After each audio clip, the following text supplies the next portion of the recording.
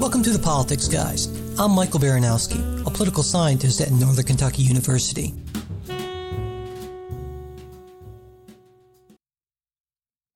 My guest today is author, journalist, and environmental activist Mark Lynas.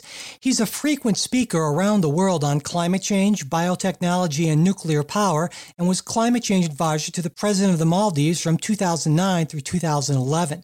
In 2013, he was appointed a visiting fellow at Cornell University's Office of International Programs and now works with the Cornell Alliance for Science, which is funded by the Bill and Melinda Gates Foundation. His books include 6 Degrees, Our Future on a Hotter Planet, winner of the 2008 Royal Society Science Books Prize, The God Species, Saving the Planet in an Age of Humans, and, most recently, Nuclear 2.0, Why a Green Future Needs Nuclear Power. Mark Lynas, welcome to the show. Thanks very much for having me, Michael. Let's start with just a little bit of your personal history. How long have you been involved with environmental causes, and what got you interested in the first place? Oh, well, I've been an environmentalist since about the age of 6. These things always, it's something that you kind of grow up with. It's kind of an identity as much as anything. The first time I remember being concerned about an environmental issue was in Peru when I was growing up, and I could see some of the disastrous pollution of some of the rivers from mining waste that you could find in that country. And I remember being concerned about vehicle pollution. I even wrote an essay on global warming when I was in school sometime in the mid-1980s. So it's something which is a passion which has been with me for a very long time. And it's one that I still have today. So, first and foremost, as my identity, I consider myself an environmentalist. Now, your book, 6 Degrees, had what I thought was a really interesting format with those chapters entitled 1 degree, 2 degrees, 3 degrees, and so on to 6 degrees. And then you end with a chapter on choosing our future. And so I was hoping you could talk about why you chose that particular format and what it represents. Yeah, well, it's 10 years old now. I keep thinking I should do an update, but let's see what's changed, because we're sort of midway through now the first degree chapter, in the sense that it certainly seems like global warming is accelerating, and some of the things that I was talking about as the first signs that we would be seeing, such as the widespread disappearance of coral and, say, the Great Barrier Reef, these things are already underway. Same with the rapid disappearance of the Arctic sea ice and other signs of the melting of the cryosphere, which is sort of the ice-covered regions around the world. So it's almost as if we're living through the scenarios that I was describing in 6 Degrees in fairly short order, just a decade after it was first written. But, the concept at the time of, it was a huge literature review. It was almost like I was conducting my own IPCC effort. I literally went through hundreds upon hundreds upon hundreds of papers in all the different peer-reviewed journals in oceanography, geophysics, glaciology, paleoclimatology. And you used all of those as a way to kind of piece together a degree-by-degree picture of what the planet's future might look like as the temperature rises 1 degree, 2 degrees, 3 degrees, 4 degrees, right away up to 6, potentially, by the end of this century. So it was kind of a warning of a catastrophic future, and the final chapter was about the kind of the agency that we have as humanity. We can decide through our greenhouse gas emissions over the decades to come which future we end up at. Our first sponsor today is Brooklinen. Sheets, you've got them. You probably sleep under them every single night. They're the underwear of your bed. And just like a great pair of underwear can make a surprising difference in how you feel, seriously, though maybe that's another story, so can sheets. And let me tell you, I can say from personal experience that Brooklinen makes great sheets. And better yet, while they're top-end luxury quality, they don't have that luxury, incredibly marked up price. I love my Brooklinen sheets, and if you try these sheets, I know you'll love them too. And Brooklinen.com has an exclusive offer just for Politics Guys listeners. Get $20 off and free shipping when you use promo code TPG at Brooklinen.com. In fact, Brooklinen is so confident you'll love your new sheets that they offer a risk-free 60-night satisfaction guarantee and a lifetime warranty on all their sheets and comforters. So there's no reason not to give these sheets a try. Now, the only way to get $20 off and free shipping is to use promo code TPG at brooklinen.com. That's BROOKLINEN.com. Promo code TPG. Brooklinen. These are the best sheets ever. You know, I know you mentioned that it's been a while since 6 Degrees came out. And actually, I wanted to ask you about that because, of course, given all of the scientific evidence you compiled for that book, well, that's even older than that. And so I'm wondering, what's your sense of how the situation has changed in these intervening years? Yeah, I mean, that's a great question. There's been one or two controversies, such as whether there was a global warming pause dating from, I think it would have been 1998 up until 2014, 2015.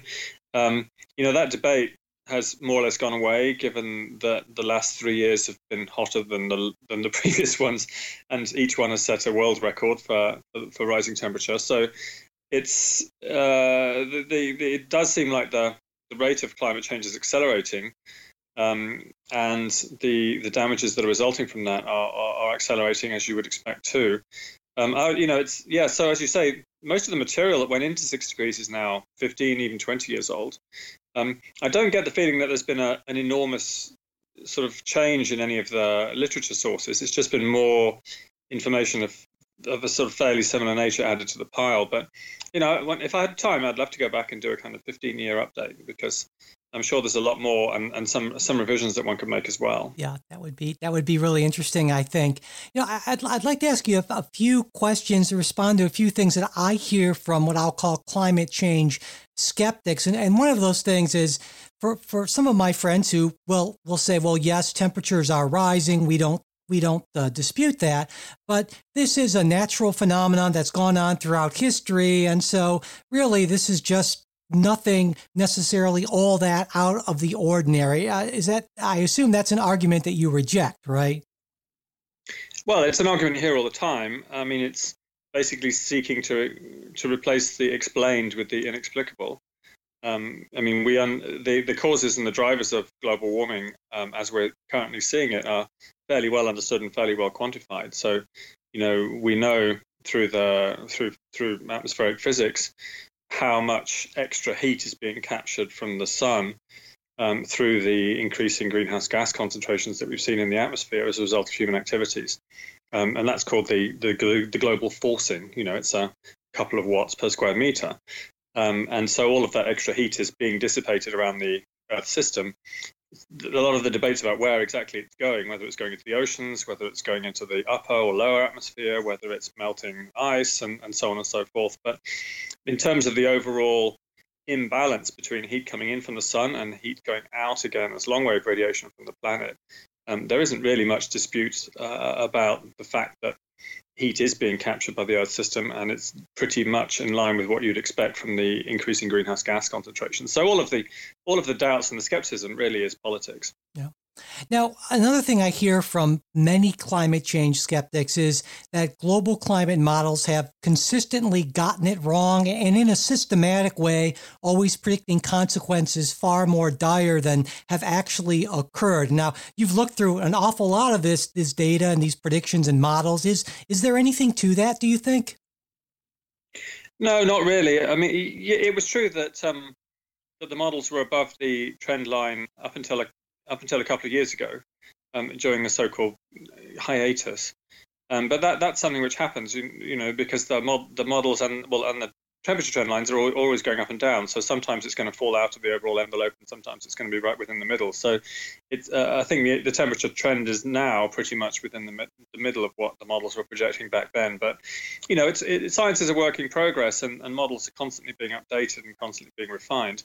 And all models is a lot of mathematical equations which try and approximate what we think we understand about how the atmosphere works.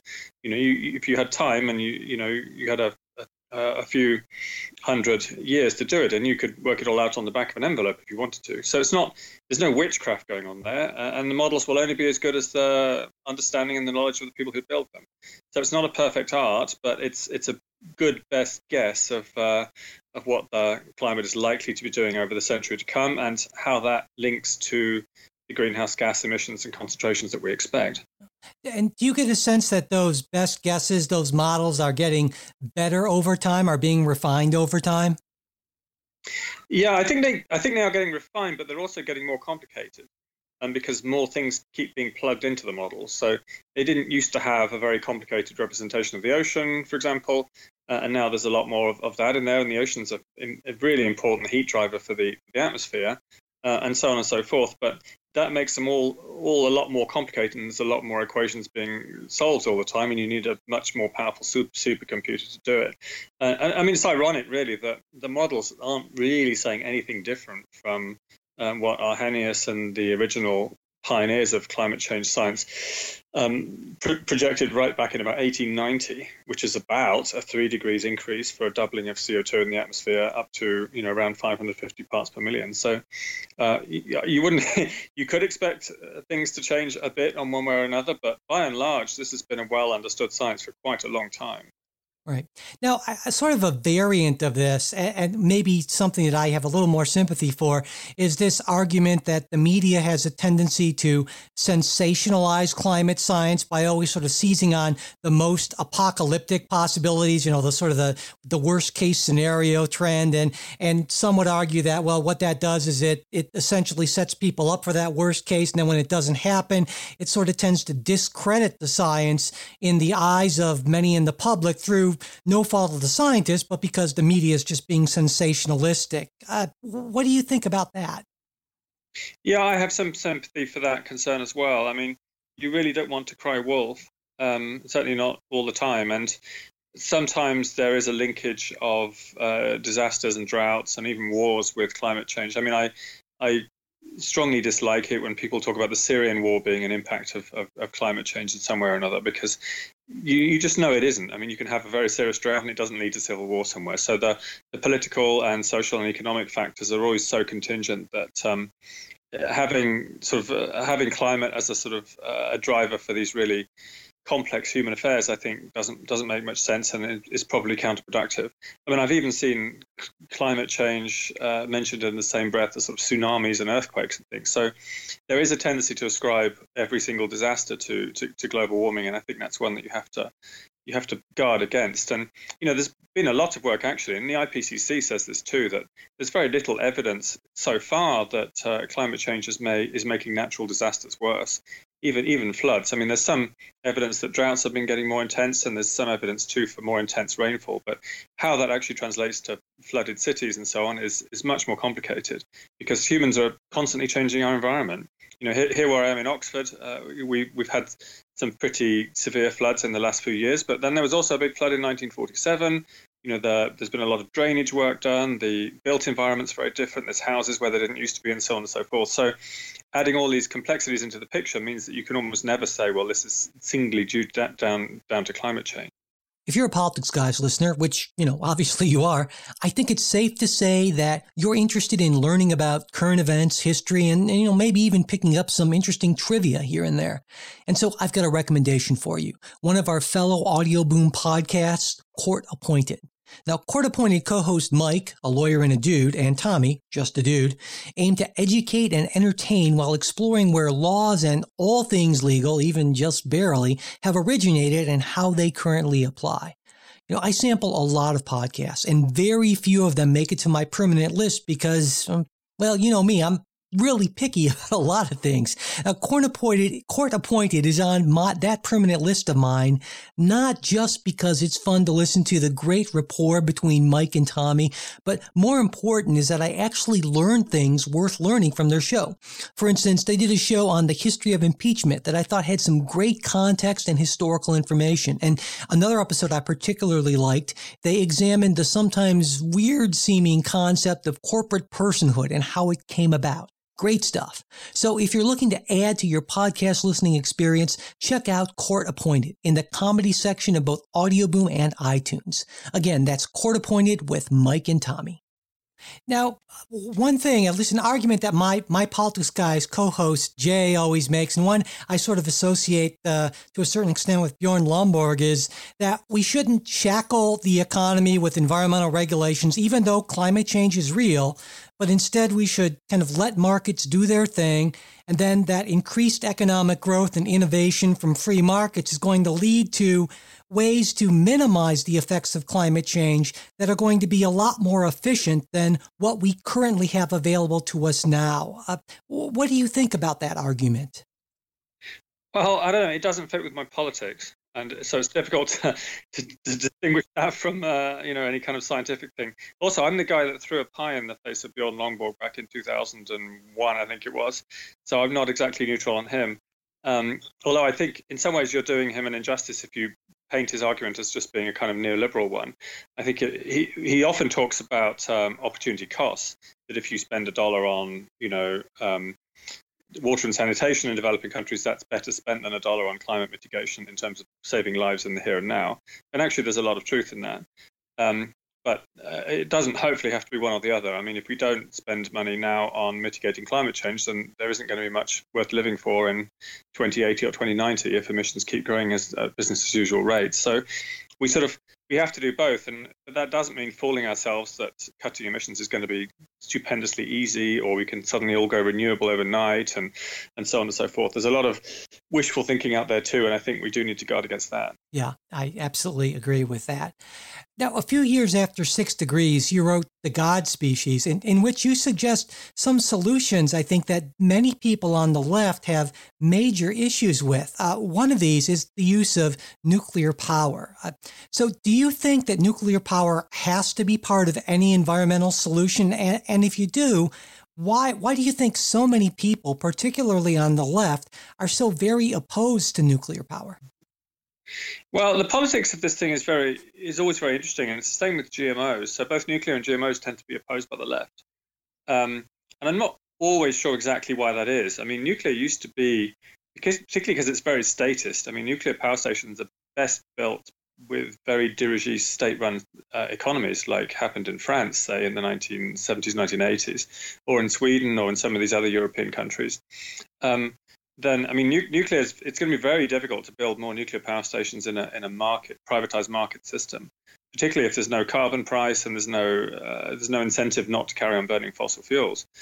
So actually, the left-wing arguments for nuclear, I think, are just as compelling, if not more so, than the kind of market perspective that a lot of people have. And I don't know. I think there's just a lot of political narrative baggage going on here, where in the past nuclear weapons were campaigned against by people on the left, and kind of nuclear weapons and nuclear power always got mixed up in the same basket. Oddly, it's a bit like, and then people stopped campaigning against nuclear weapons and started campaigning almost entirely against civil nuclear power, which is bizarre, really. It's like swords into plowshares, where they stopped campaigning against the swords and started trying to ban the plowshares instead. So the politics of this is very, very strange and very twisted, but there's a lot of path dependence on the left, where nuclear was seen as this sort of very centralized kind of corporate industry with dastardly PR operatives, and all the films about people being secretly killed in order to stop the news coming out, and the China syndrome, and all of these kinds of things. So there was a narrative which was very strongly created that nuclear was just a bad thing, and that we all needed to sort of dance around the windmills and solar panels instead. Now, and if I understand the science correctly about this, there are vastly more deaths and negative health outcomes attributed to the fossil fuel industry than to the nuclear industry. That's right, especially coal. And what happened with a lot of the anti-nuclear campaigning in the 1970s and 1980s, and this is not well known, is that proposed nuclear power plants, or even half-built nuclear power plants, were converted to coal. The places where the reactors were going to go, where they just put boilers in there and they started burning coal, and then the environmental protests all went away. So in some ways, the environmental movement of that era made the world safe for continued burning of coal, and those coal emissions are responsible for hundreds of thousands of deaths from particulate pollutions and other things which are fairly well understood. In contrast to radiation, which is much, much safer than most people think, coal dust and air pollution from burning fossil fuels is much more dangerous than people tend to assume. I mean, the science is fairly clear on this, but the politics and the kind of intuitive nature of the feelings. People are often very radiophobic, as the term. They're very scared of radioactivity, and you could see this with Fukushima, which was a significant release of radiation, but everyone thinks that lots of people died from it, which is not true, or that lots of people get cancer, which is also not true.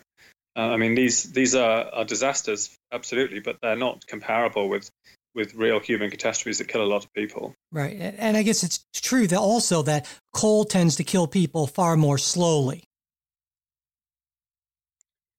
Coal tends to kill people what? Far more slowly than, say, radiation poisoning. We see a disaster like the Fukushima, whereas if you're a coal miner and you get black lung, that's decades maybe for you to die, essentially, whereas the nuclear is right away in many cases. Well, maybe, but in Fukushima, nobody died from radiation poisoning, even acute radiation syndrome. So, I mean, in advanced economies where you have fairly high safety regulations, these things are manageable. They're not pleasant, but they're manageable. Well, the only example which we have of people dying in a civilian nuclear power disaster was Chernobyl, and the overall death toll there stands at about 50, and all of those were from acute radiation sickness at the very early stages, where people got very, very high doses because they were being used as liquidators and firemen and so on and so forth. So that was a good example of how not to do it. But all of these things have become sort of stains on the whole idea of nuclear power. And so public perception of the real risks of it have become completely out of whack with what the science would be telling us. And that matters because nuclear potentially could be a major contributor to cutting carbon emissions. I mean, it's the only large-scale source of constant power that we have, which is non-fossil fuel, except for hydropower, which also has serious environmental consequences. And by the way, dams can break and can also kill thousands and tens of thousands of people too. So there's no such thing as a 100% safe power source. And of course, wind and solar have their major problems as well, in particular intermittency. It's still far from clear that you could run an advanced industrial economy on wind and solar only, despite what some of the advocates say. Our final sponsor for today's show is ZipRecruiter. Do me a favor. The next time you're at work, look around the office. Honestly, don't you wonder how some of those people got hired in the first place and how they managed to keep their jobs, considering how astonishingly incompetent, annoying, and unreliable they are? Maybe some combination of all three. Well, I will tell you how. Unless they're someone's cousin or brother or something, and maybe that's the case, there's a good chance it's because good help can be really hard to find. And that's where ZipRecruiter comes in. With ZipRecruiter, you can post your job to 100 plus job sites with just one click.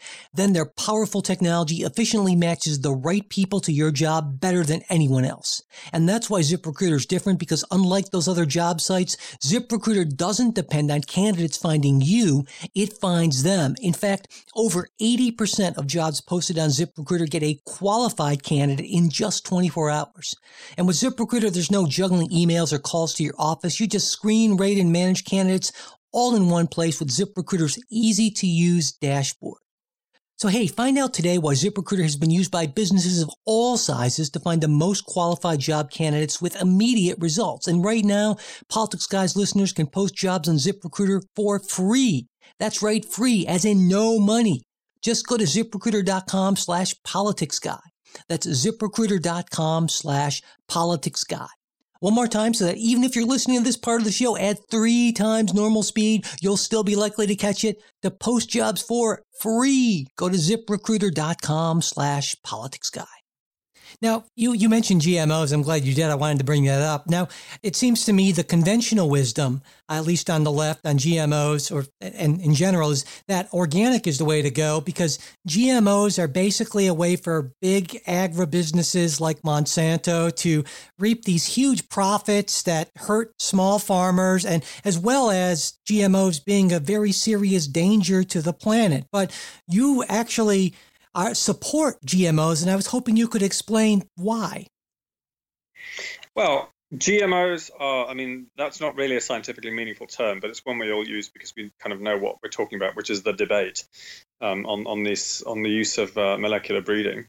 But the technology can be used lots of different ways by lots of different actors. So to kind of dismiss GMOs as a class and say those can only benefit big corporations is somewhat illogical.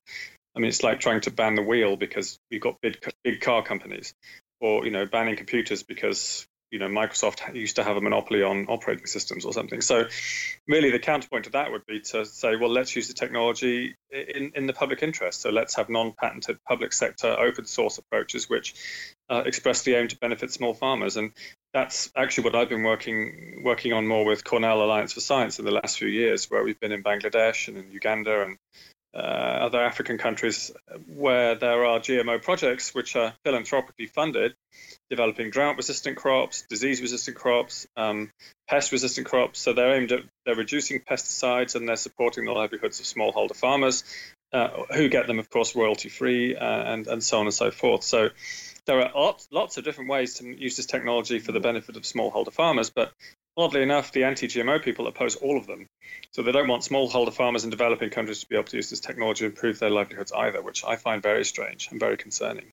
Now, sort of the other anti-GMO argument I hear centers around the idea that if you manipulate these crops, you can end up with something, unintended consequences that could have catastrophic consequences for the food supply of the globe. Is that, I guess you would argue that's overblown? Well, it's not just overblown. It's just kind of nonsense waffle, really. I mean, yes, you hear this all the time, but you could make that as an objection to almost everything. Maybe we're talking on Skype and I'm on a mobile phone. Maybe there's some consequence of this in 50 years' time which we can't comprehend, which will mean that we all have our brains fried. And you could construct. Is that a reason then to ban the entire technology now and stop everyone using phones? Well, you'd have a lot of problems convincing people of that because the immediate benefits are so obvious. There really is. It's difficult to conceive of any intrinsic problems with recombinant DNA which haven't already been identified over 30 years now that it's been used. The mechanisms of how DNA works are pretty well understood. So it's really just a kind of intuitive superstition that people have about it. And it particularly comes down to the transgenic aspect. So the idea of moving genes between unrelated species or even kingdoms, a bacterial gene into a plant. People just go, that doesn't seem right. You can think of it like, imagine putting a scorpion gene in your bread, your pasta or something, into wheat. I mean, it seems disgusting, right? It kind of triggers this. But of course, as we already share, I don't know, a large percentage of our genetic material with scorpions anyway, because we're all animals. So I think a lot of it comes down to a kind of species essentialism, which predates our understanding of molecular biology, which is that DNA is a universal code for information, which creates the organism, and people just don't feel that. They feel that we're all different and that there are certain boundaries that shouldn't be crossed, or God alone should be in these areas and that kind of stuff. So this is all kind of cultural, religious, emotional stuff, which it's very difficult to make a scientific argument out of. And people will always come up with reasons why they don't like the feeling of it or don't like the sound of it. And there will be pseudo-scientific justifications for that. But ultimately, it comes down to a kind of emotional knee-jerk. Right. Now, earlier in your career, you weren't as positive about GMOs. Is that correct? That is correct. I was an anti-GMO activist of sorts. I used to go out and destroy them in nighttime raids. So I certainly know what it feels like to be on the other side of that argument. Yeah. Now, moving on, I'd like to get your thoughts on the Paris Climate Agreement. Sort of my view that is while it's not nearly enough, it's certainly a step in the right direction and should be at least somewhat applauded. So I'm wondering if you agree with that or not. Well, I've been involved in the UNFCCC process for many years, and I've watched the whole sort of climate regime evolve from a kind of a Kyoto-style architecture where you have a treaty-based system with top-down enforcement mechanisms, or at least the ambition of them, to a kind of bottom-up pledge and review system, which everyone really back in the day opposed as being this sort of terrible thing that only the Americans were proposing. And that's pretty much what we've ended up with at Paris. And I think because of what it is, it's not binding on any party. It allows countries to propose what they feel able to achieve. It should be a lot easier to carry out than a stronger top-down Kyoto-type effect. And it makes it even more sad, really, that the dysfunctional American political system has, that at least one half of that Republican Party has felt the need to reject the entire thing. I mean, I know you didn't ask me about Trump and the rejection of Paris, but the Trump administration could just have said, right, we're going to get rid of Obama's pledge and we're going to replace it with a 0% pledge or even a 30% increase. They can say what they like within Paris because it's so flexible. That's how it was designed that way. So a lot of this it's very sad, but it comes down to kind of political symbolism that they just wanted to put two fingers up to the world community and to climate change activists in particular. Yeah. How much of a setback do you think that the U.S. withdrawal from the agreement is? It could play both ways. I mean, I wrote a piece for CNN about this, and I sort of hoped that it would lead to everyone else basically coming together because you sort of rally round to defend Paris when it's being threatened by the Trump administration. And I think that's sort of what happened at the G19 last weekend. I mean, there was a statement released which pretty much left Trump isolated, but within the bounds of normal diplomacy. So it doesn't look like any other countries are going to peel off. I mean, in the past, when it was the Bush administration, it was always the Canadians who gave cover to the Americans. That's not going to happen, obviously, with Justin Trudeau. Similarly with Australia, I think they've moved on too, which was always the other sort of US partner. So America, in terms of to take such an intransigent position, really does isolate this administration, because I think the majority of Americans, and you can see this in statements from mayors and so many different states, do not side with Trump on this. And I think a lot of Americans are very ashamed at how their country is being represented by Trump at the climate negotiations. Yeah. Now, I would think one, at least potentially, silver lining for that is that the withdrawal doesn't become complete until right around the time of the 2020 presidential election. So presumably if what I hope happens will happen, then the United States will be able to get right back in, essentially, right? Yeah, that's certainly, and I think that delay was built into the architecture expressly for that purpose, almost like a kind of cooling off period. But who knows what will happen? I mean, I'm sure Trump will run for a second term. I mean, it seems inconceivable, and I would lie awake at night, or I wake up in a cold sweat thinking about it. But imagine if Trump was to win a second term, so it could well happen, and the rest of the world will have to figure how to get on with dealing with climate change in the absence of the United States, or at least in the United States government. I mean, what's more interesting is to ponder why we got to this situation at all and how the US response became so dysfunctional and so out of whack with the whole of the rest of the world. Right. Now, currently, you're with the Cornell Alliance for Science. You're a visiting fellow there. And so I was wondering what your work there involves. Well, mostly our work, as I was describing earlier on, is focused on biotechnology in developing countries. But we also, look at the different battles really to defend science that have been going on around the world. So we were very involved in the Global March for Science that happened last April, on April the 22nd, when I think it was 2 million people marched in about 600 different locations to defend science from attacks from all sides of the political spectrum. The attacks on the science of GMOs might come from the left, the attacks on the science of climate change might come from the right, and I think we've got to try to be as non-ideological as possible and to defend the whole concept of the scientific method and empiricism in general. And I think that does also go out to people who talk about climate change. You need to make sure this isn't just a left-wing campaign issue, and that you can include people from across the political ideological spectrum in how we tackle climate change as science tells us it's unfolding. Absolutely. In the end, are you hopeful that the world will take the steps needed to if not entirely prevent the negative effects of climate change, at least to minimize their severity in a significant way?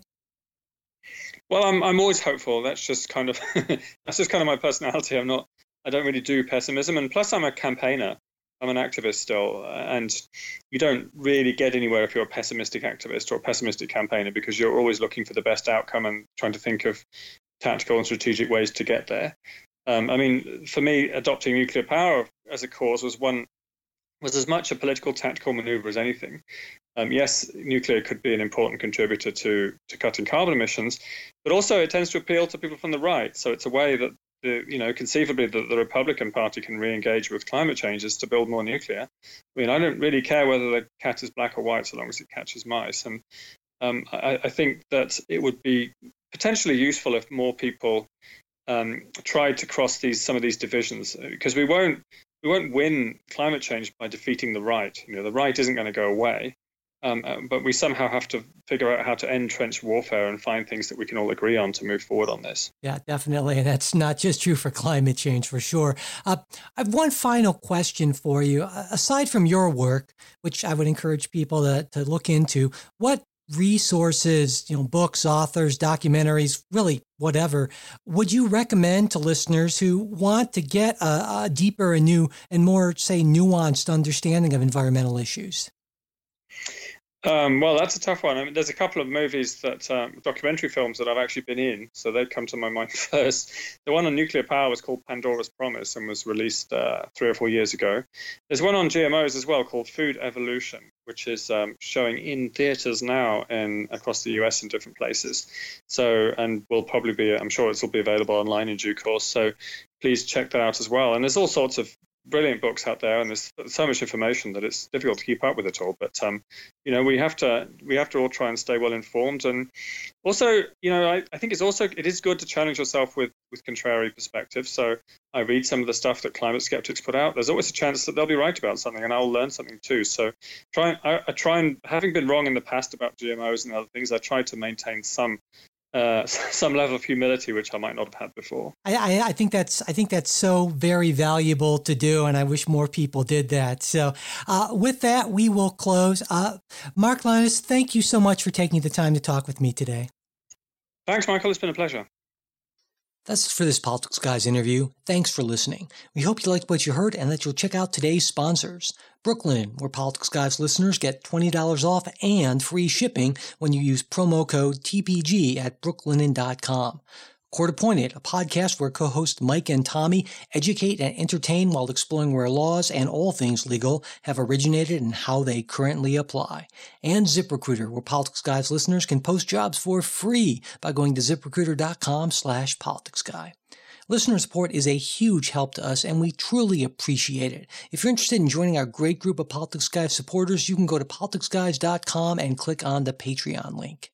And if you want to support the show without spending anything, you can share this episode with your friends and followers or pass along our new show posts and tweets on Facebook and Twitter. Leaving reviews and ratings on iTunes also helps. If you've got a question, comment, correction, or just a random thought you want to share, you can reach us at mail@politicsguys.com. Our Facebook page, where you can message us and where we post throughout the week, is facebook.com/politicsguys page. We're also on Twitter @politicsguys. The executive producers of the Politics Guys are Michael Baranowski, Jay Carson, Trey Orndorff, and Bruce Johnson. The show is produced by Michael Baranowski. We'll be back with a new show on Sunday. We hope you'll join us.